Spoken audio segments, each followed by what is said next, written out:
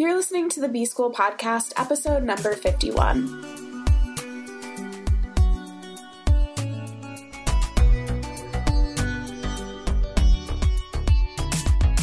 Welcome to the B School Podcast. I'm your host, Taylor Elise Morrison, and I'm sharing my journey of learning, unlearning, and growth in the hopes that you can do the same.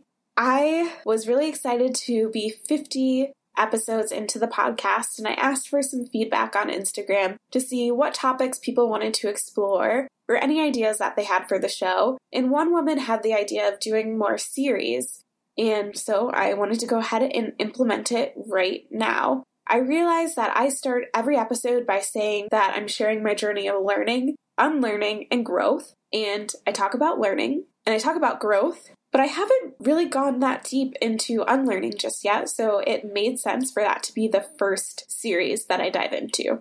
And so today's episode is really just to explore and to provide some more context for what I mean when I say unlearning, and then we'll spend the rest of the week diving into some of the things that I have unlearned over the past several years. So, when I think about unlearning, I have this image of me as a little girl, and I remember myself writing books, whether it was for fun or for class, and I would always make the characters have blonde hair and blue eyes. And it was just something that I had learned, something that I had picked up, that when you have a main character, they should have blonde hair and blue eyes. And that's really interesting too, because my parents were super intentional about making sure I had books in media that looked like me. That's a whole other conversation, but it's interesting that I still had that sense of, oh, to do this right, she has to have blonde hair and blue eyes. And so that was the rule I was living by until my mom was editing my work and said, "Hey, Taylor, why do you feel that that character has to look like that?" And I didn't really have a good answer. I hadn't really questioned it myself. It's just something that I had picked up on. I thought that's what you were supposed to do, and so I did it.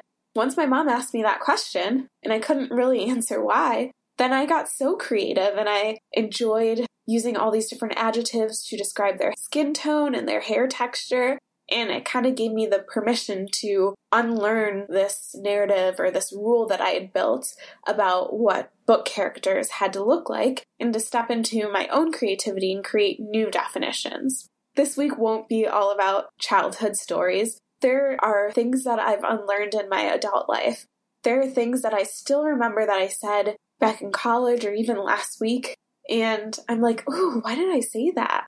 If I could go back, I would approach that differently. I would be more empathetic. I might have a different perspective because I'm a different person now.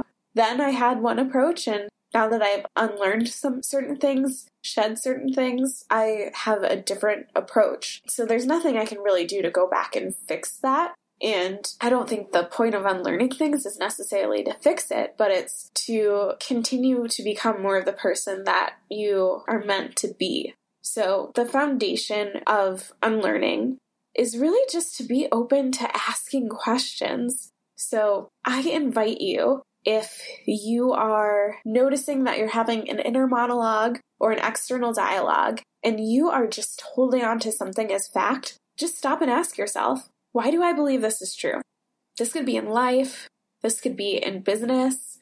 Why do I believe that this is true? And that question might lead you to be affirmed in whatever your belief is. It make you stop and do some research or ask some questions or get some external feedback. The point isn't that it takes you to a certain place, but when we start to ask those questions, start to shake up our foundation a little bit, it gives us room to unlearn in a healthy way, and also gives us an opportunity to learn as well. So that's what I want to invite you to do before we go even deeper into unlearning throughout the rest of the week, is just to keep kind of a mental note of, why do I believe this is true? I noticed that I said this was true.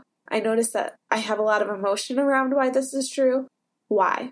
Just try and do that for the next week, even for the next hour, and then we'll move forward from there. So thank you so much for listening. I am excited to dive deep into this with you, and I will be back in your earbuds tomorrow.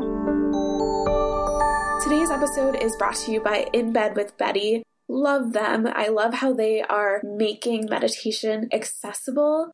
You don't have to be this super mindful person to meditate. they do such a great job of bringing tools and resources and even little things that you can do, like an Instagram account that you could follow that's actually empowering instead of making you feel like you need to create a whole new life. So if you want to try meditation and also just join the Betty community, I have a free month available for you. Head over to taylorelyse.com/Betty. Thanks to Andres Rodriguez for the intro and outro music. You can keep in touch with me on Instagram at Taylor Elyse Morrison. Elyse is ELYSE. And check out the resources on my website at taylorelyse.com.